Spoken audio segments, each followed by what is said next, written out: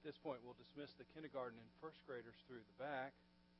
And you have your Bibles open to the passage that we read.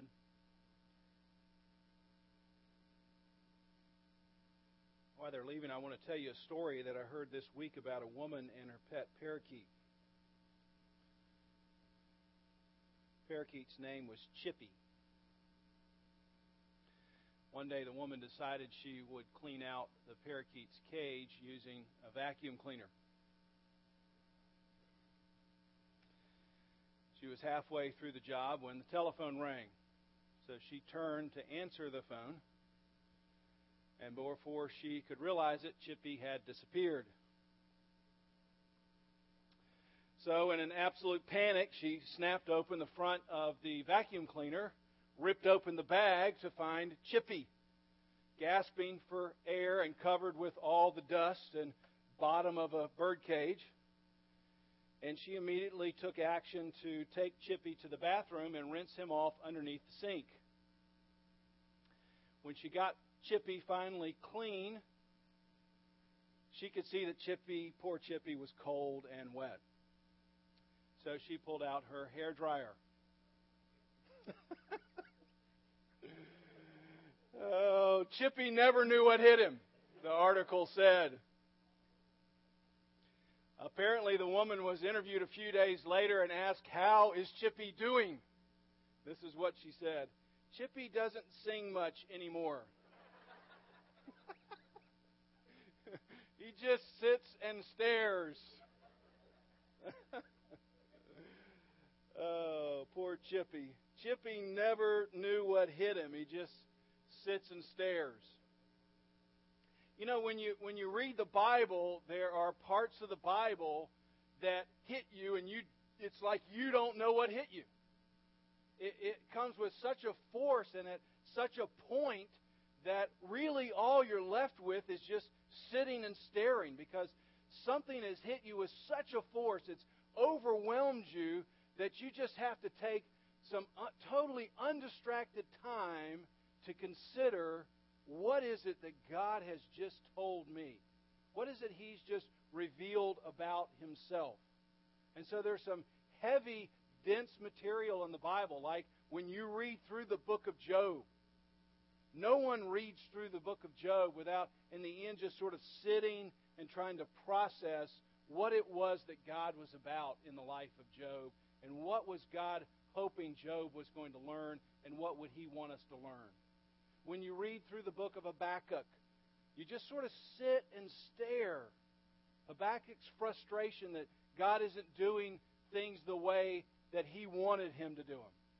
And then God says, well, Habakkuk, it's not only going to happen the way you don't think it's going to happen, it's going to be a lot worse than you think. And so you get to that point in the text, and you just have to sit and stare and think, what is it that God is doing here?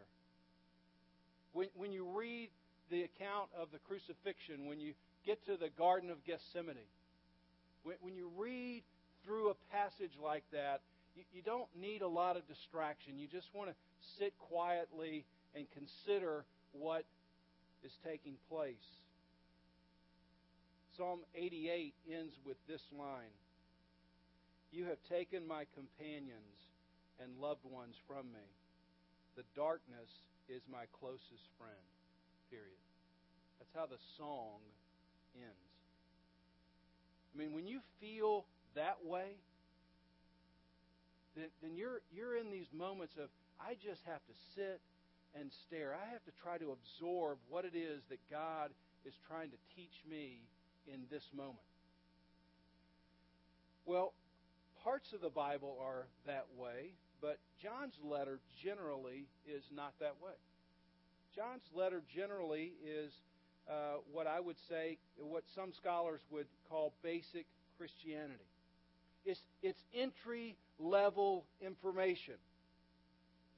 You can pick up on this by just seeing some of the terminology that we've read today and from these other chapters. A couple of phrases reoccur. From the beginning. You see that right in the very beginning of that book, and you see it all the way through. John is bringing his congregation back to just the fundamental parts of Christianity. This is stuff that's been known from the beginning. Chapter 1, verse 1, that which was from the beginning. Chapter 2, verse 7, Beloved, I am writing to you no new commandment, but an old one that you had from the beginning. Chapter 2, verse 24, let what you heard from the beginning abide in you. So John's just giving us the very entry-level information. This is basic Christianity. And then he uses this phrase, and we saw it here this morning in chapter 3, little children. It's the elder apostle. It's the last living apostle. And he's probably in his 80s. And so he's transferring this information back to the younger group, the next generation of Christians. Some of them have just been Christians for a few years. My little children, chapter 2, verse 1, I'm writing these things to you. Chapter 2, verse 28, and now, little children, abide in Him. Chapter 3, verse 7, we read, little children, let no one deceive you. You've heard this phrase, putting the cookies on the bottom shelf. You've probably heard it or used it. And when you use it, it's typically meaning to say, you're putting all the good stuff where anyone can reach it. The smallest child can come in and get the very best pieces of what they want. And so John is putting the cookies on the bottom shelf. He's saying, we're just going to get you the beginning, the foundations. We're going to get you basic Christianity, and anyone can enter in. Anyone can come in and understand the basic information that John is giving us. Second thing you notice about the book is that John has a fairly consistent pattern of doing two things. First, he's reminding his congregation of the gospel. He's always coming back. He starts that way in chapter 1, but you'll notice here in chapter 3 and other portions of the Scripture, he's getting you to remember the main thing, the gospel. And then secondly, he's exhorting the congregation, once you understand the gospel, then you're supposed to walk according to the light that you have now. You're walking out of the darkness and into the light. That's the transfer of the gospel, the information that you now know about Jesus Christ. And once you have that information, it's supposed to have an effect on your feet. And he wants to hold those two together throughout the letter, and we see it here in chapter 3. Another way maybe to say that is, he gives you a critical piece of information which he assumes is going to lead to transformation. You have information, and if you have the right information, it will lead to transformation. Now, in this chapter 3, we see these two things. First, in verse 1, chapter 3, verse 1, the word see, or in some translations, it's behold. So he wants us to see something. He wants us to behold something. And if you see it, if you behold it, then chapter 3, verse 4, and he uses this phrase 6 different times in the text, make a practice. You see that? So John's coming into his congregation in this chapter, and he's just doing the same thing he's done all the time.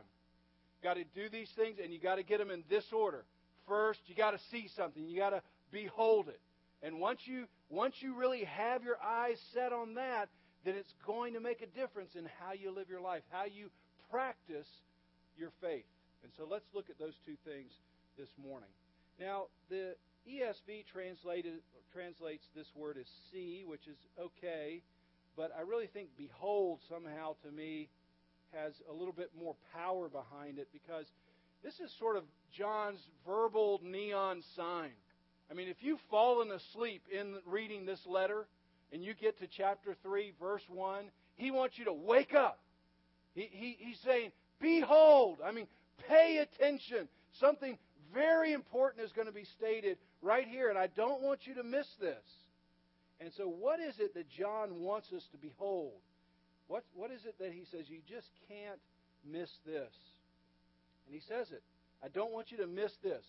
I don't want you to miss what kind of love the Father has given to us, that we should be called children of God. Behold, pay attention. Now, this phrase is a little plain. So the NIV tries to sort of give it some more meat by saying this: how great is the love the Father has lavished on us. And Eugene Peterson, in his translation, just look at it. Just look at it. What a marvelous love the Father has extended to us. Just look at it. Just last weekend, I went up to Asheville for Sam and Shauna's wedding. And so we're driving around Asheville, and we came down from Boone. And if you've been in that area, you get on these relatively small 2-lane roads, and if you're the driver, you really better be paying attention to the road. But there's some incredible views.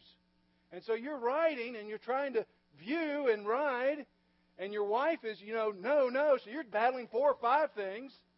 And the highway department understands this. And they know it because they give you this little, what's called a scenic overlook. And you sort of get off the overlook so you don't endanger anybody in your car or another car. And you stop. And what they want you to do is just look at it. Take all the time you want. You will never get full of just looking at this one thing. And that's what John is trying to help us understand. You're never going to get tired. It's not a scenic overlook that you're going to say, well, I've had enough and now I need to move on. This is it. This is the one thing that you have to behold. And you have to keep it in front of your eyes all the time. And then he uses this interesting Greek word that's translated, what kind, which literally means of what country. So behold, of what country is this love God has given to us? You see what John is doing? He's saying there's no reference point. This is otherworldly. I mean, if I tried to use a description from this world, it would be inadequate. So it's something of another world. It's totally foreign to us. It's something that we just say, what kind is this? I haven't experienced this kind of love before. It's breathtaking. It doesn't have a comparison. And when you see it, when you behold it, you say, it's of another kind. It's of no kind I know or experience. I think Paul was trying to get at that in Romans 5. And he says this: at just the right time, when we were still powerless, Christ died for the ungodly. When we had no power, Christ died for you and I. And then he's going to try to describe this like, now very rarely will anyone die for a righteous man. Although sometimes somebody might die for a good person. But we weren't good people. We were the enemy. We were the unrighteous. But God demonstrates His own love for us in this. What is that love? It's like nothing you would imagine in this world. God demonstrates it that while we were still sinners, while we were still enemies, while you were running away from God, He died for you. It's a love so foreign that no one really picks up on it in the New Testament. The religious people don't pick up on it. You remember the story of Zacchaeus, the wee little man who tries to come up and see Jesus, and he's hated because he's a tax collector, so he's turned his back on his own Jewish friends. He's robbing them of money, and he's the wealthy guy, and everybody wants to see Jesus. And when Zacchaeus comes in, you get the idea that everybody crowds him out. And so he goes down the road and sees a tree. He climbs out on a limb, and he reaches a certain spot that when Jesus comes down, he can see Jesus. That's all he's trying to do. And Jesus walks down that road, and he reaches that particular spot, and then he stops. The whole crowd stops. And he looks up at Zacchaeus, and he says, Zacchaeus. And what do you think everyone in the crowd is saying? Oh, he's going to get his. Yes! Finally! Revenge is the Lord. Here's the Lord. Let's see that revenge.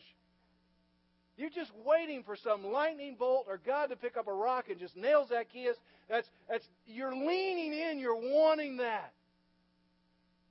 And what does he say? Zacchaeus, hey, come down. I'd like to go to your house today. It stuns Zacchaeus. And it stuns the crowd. It stuns the religious people. And you know why? Because then it says in Luke 19, everyone starts grumbling. Why would he go to a house of a person like that? Why? We don't understand that kind of love. We don't operate on that kind of level. This is a totally foreign level to love that we haven't really gotten. The disciples don't get it. John chapter 4, you remember the woman at the well.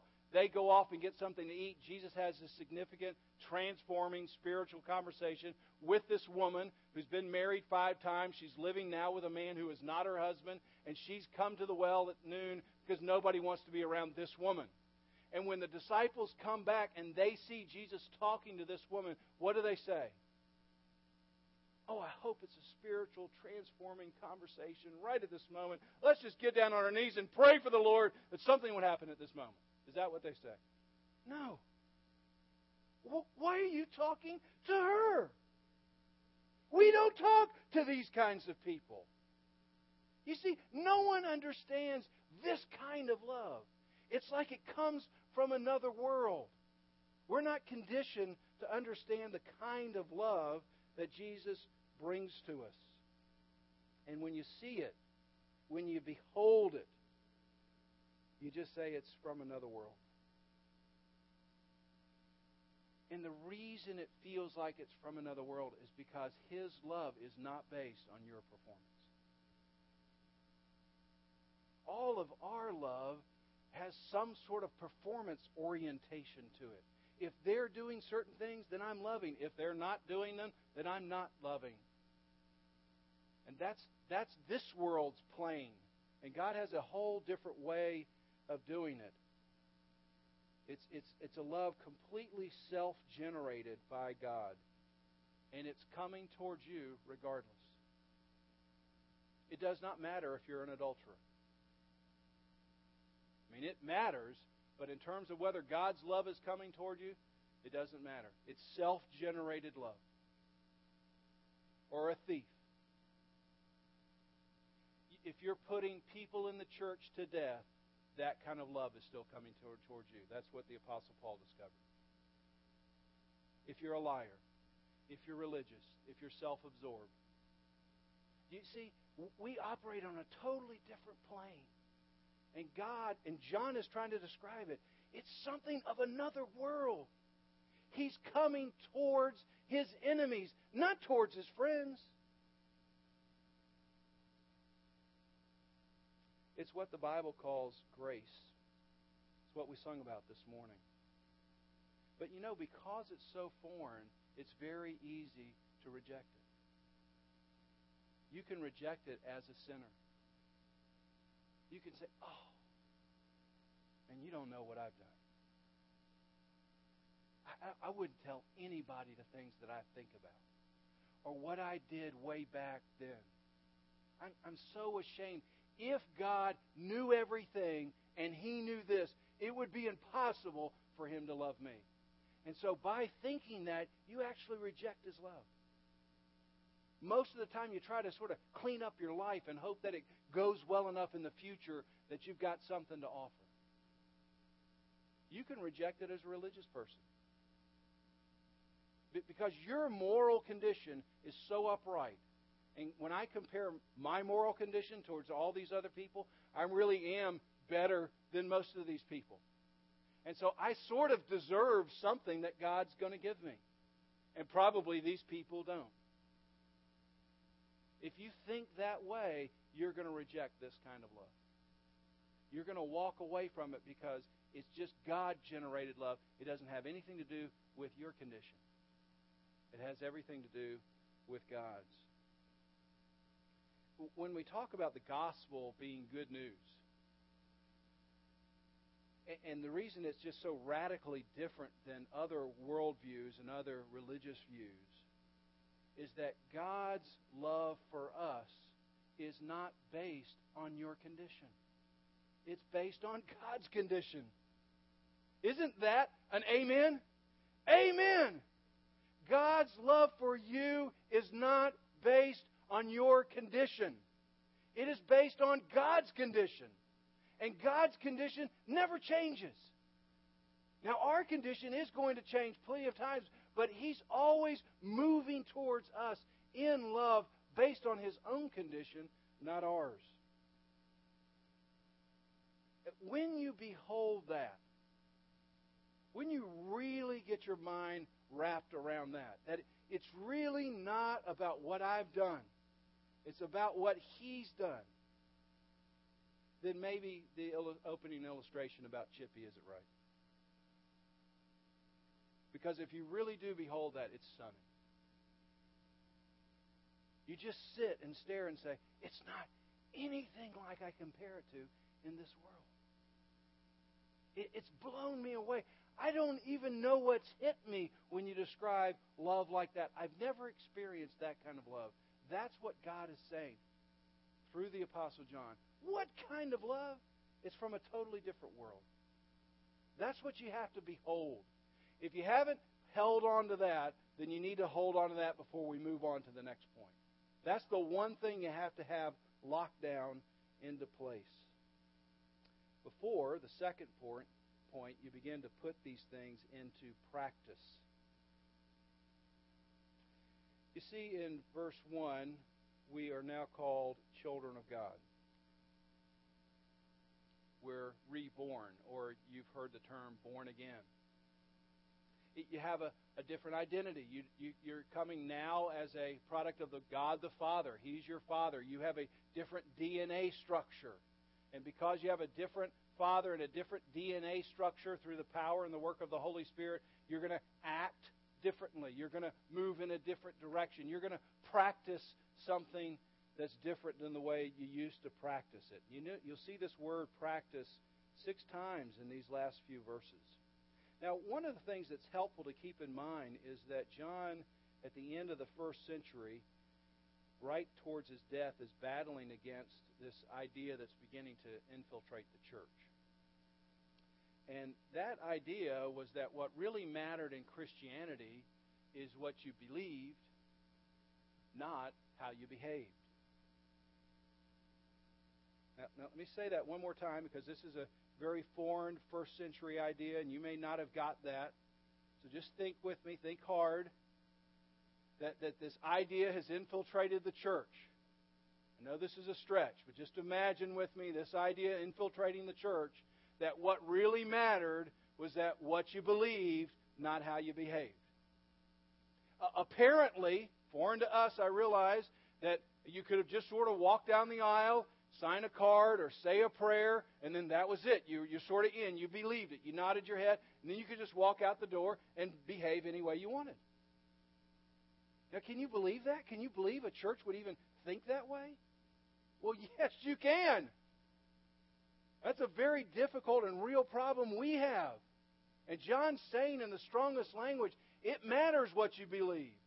But if you believe the right thing, it's going to matter in your behavior. You can't separate those two. He's not trying to divide them. He's trying to put them together so that we can see.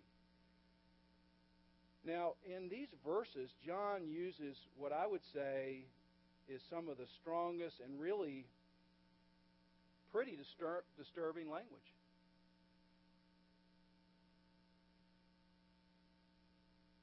Now, I want us to be sure of the first point, that your behavior doesn't create your salvation. We've beheld that. We've got that underneath our feet. But I mean, I want us to listen to these verses and realize that a great salvation, which doesn't lead to a corresponding effect in our behavior, means that you never saw Jesus. Let me say that again, because that's a hard statement. If you have had a great salvation that has no corresponding effect in your life, then according to this text, you didn't see Jesus. Listen, No one who abides in Him keeps on sinning. No one who keeps on sinning has either seen Him or known Him. Little children, let no one deceive you. Whoever practices righteousness is righteous. Whoever makes a practice of sinning is of the devil. No one born of God makes a practice of sinning, for God's seed abides in him, and he cannot keep on sinning because he's been born of God. This is the evidence of those who are children of God and those who are the children of the devil. Whoever does not practice righteousness is not of God. Now, I don't know about you, but when I read those verses, they make me nervous. They make me really nervous. Why? Well, I keep on sinning. Now, I don't want that to be taken out of context and just blabbed all over the internet. But, I find myself continuing to sin at some level. And I don't feel like I'm on the verge of conquering that. I don't think just 2 more days and I'm going to be there. That one moment I thought I had reached it, then I got prideful and I lost it. And so, this is a difficult passage. Because when you read it, it just seems so obvious of what you should be doing and who's in and who's not in. And I would say that these verses make the scholars nervous. And the reason I say that is one commentary gave seven different ways this passage could be interpreted. And when you come across a scholar who needs to give you 7 different ways, then there's some confusion and nervousness about what this actually means. And as I thought about these verses, I thought that maybe living in the tension isn't all that bad. Isn't it when you live in tension, the first thing you want to do is just get out of the tension? Just what's the easiest way to get out of the tension? Okay, I don't have to worry about that anymore. And it may be that John just wants you to say, I just want to lay this one on you and you live with it. I want you to feel the tension of your sin. I want you to behold the grace, but I really want you to behold your practices. And I'm not going to let you sort of skinny out away from them just by beholding the grace of God. I want you to look at your practices, and if you can say, I met God, but my practices didn't change, then I want you to hear me say, maybe you never met Jesus. And I want you to live in that tension, to examine your life, to take your sin seriously. It's no small issue in God's mind. And so maybe just the tension is helpful. It presses you towards holiness. Where would John get an idea like this? You're going along so nicely, John. Let's just kind of move in that vein. Where would he have heard something like this, the Apostle John? How about Jesus? Good answer. Matthew 7:21. Listen to this. Not everyone who says to me, Lord, Lord, will enter the kingdom of heaven. This is a nerve-wracking verse. But only he who does the will of my Father. Many will say on that day, Lord, did we not prophesy in your name? Did we not drive out demons or perform miracles? And then he will look at us and say plainly, I never knew you. And then he gives us this little picture. Everyone who hears these words of mine and puts them into practice is likewise like a man who built his house on a rock.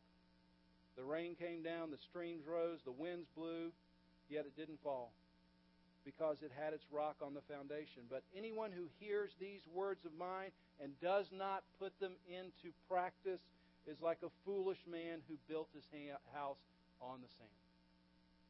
Now, as your pastor and as your friend, I don't want any foolish people here. I don't want on that last day you say, well, it looked like I was doing some things, and he just says, you know what? I don't know who you are.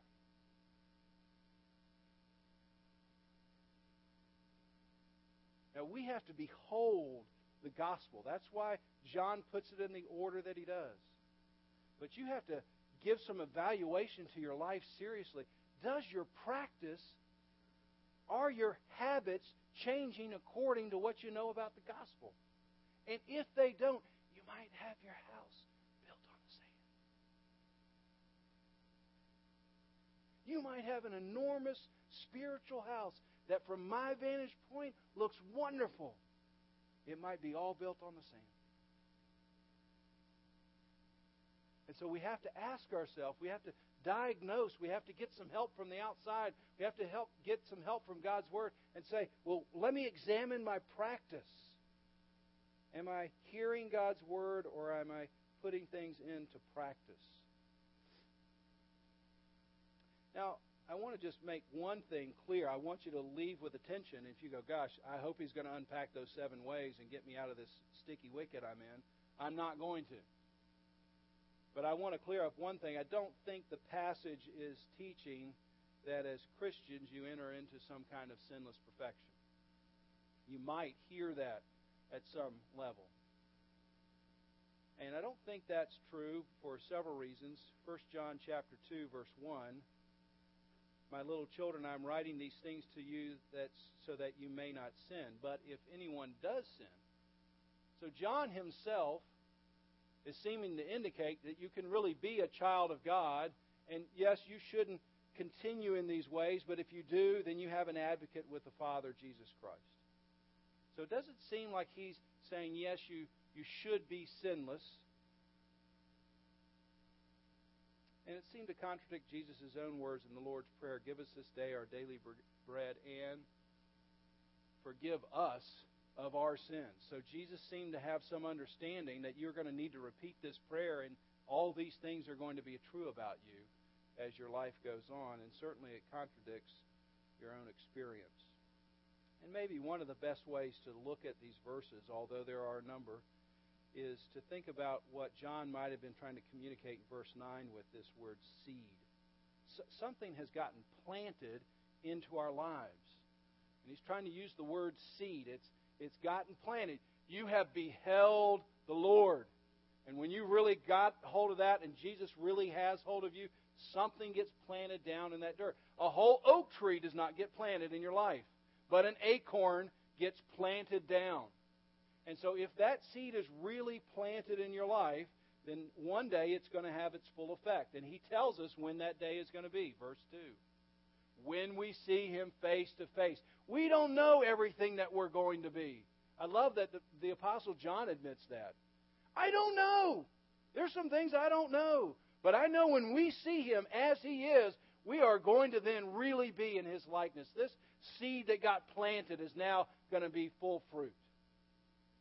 And so we should look at our lives not necessarily are we sinless, but are we growing in a new direction? Are our habits changing? Can you see that? Can other people see that in your lives? This past Easter, it was maybe Easter Sunday or maybe it was a Sunday right around Easter where your families had come in from out of town. And so after church I was outside talking to some folks, and this couple came up whose older son, now married and has kids, in this congregation, they come up to me and say, Pastor Paul, I just want to thank you for everything you and this church has done for my son.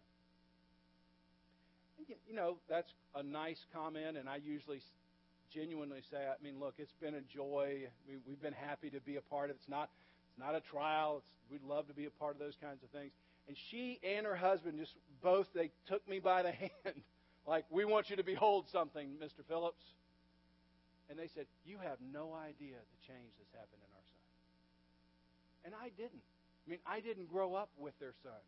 But they just wanted to make sure that I understood something got planted here that's growing in a radically different direction than what we knew when we lived with them. Thank you. The person isn't perfect, but they are growing. Their habits are changing. And I can say, as the pastor and for the elders, we see that in many of your lives. I'm sure some of you wake up and you say, and you look in the mirror and you say, who is that person? I don't recognize that person. Because that person 10 years ago, that person last year would have been thinking and doing something totally different. And now you're growing in a different direction. Your habits are placing you into more and more conformity with the Word of God. If you're here this morning, whether you're just considering Christianity or you've been a Christian for 50 years, it's time to get off the highway and get on the scenic overlook. And just behold. Don't try to fix anything or do anything. Just behold the love of God. That it's complete, it's a love from a different world. And let that sink all the way through you. And if you are calling yourself a Christian, let's live in the tension this week.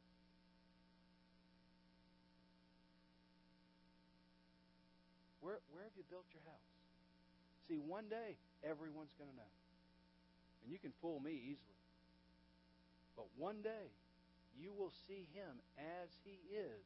And we will find out who built their house on the sand and who built their house on the rock.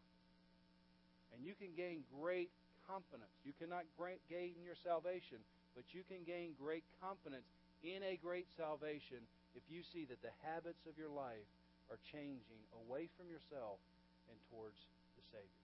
Let's pray together.